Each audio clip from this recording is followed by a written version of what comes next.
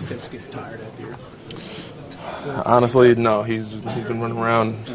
They both still like young guys playing good basketball, but right now, luckily for us, they're not hitting as many shots as they did the first 2 games. Talk about how you guys were able to set the defensive tone and just basically snuff them out from early on.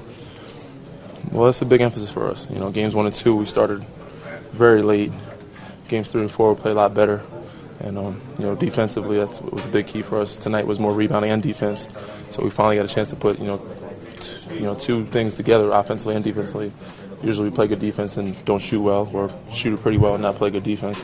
So tonight I think we had a decent night on both ends of the floor and, opened it up for us a little bit. And with the fact that they didn't make many shots helped us too.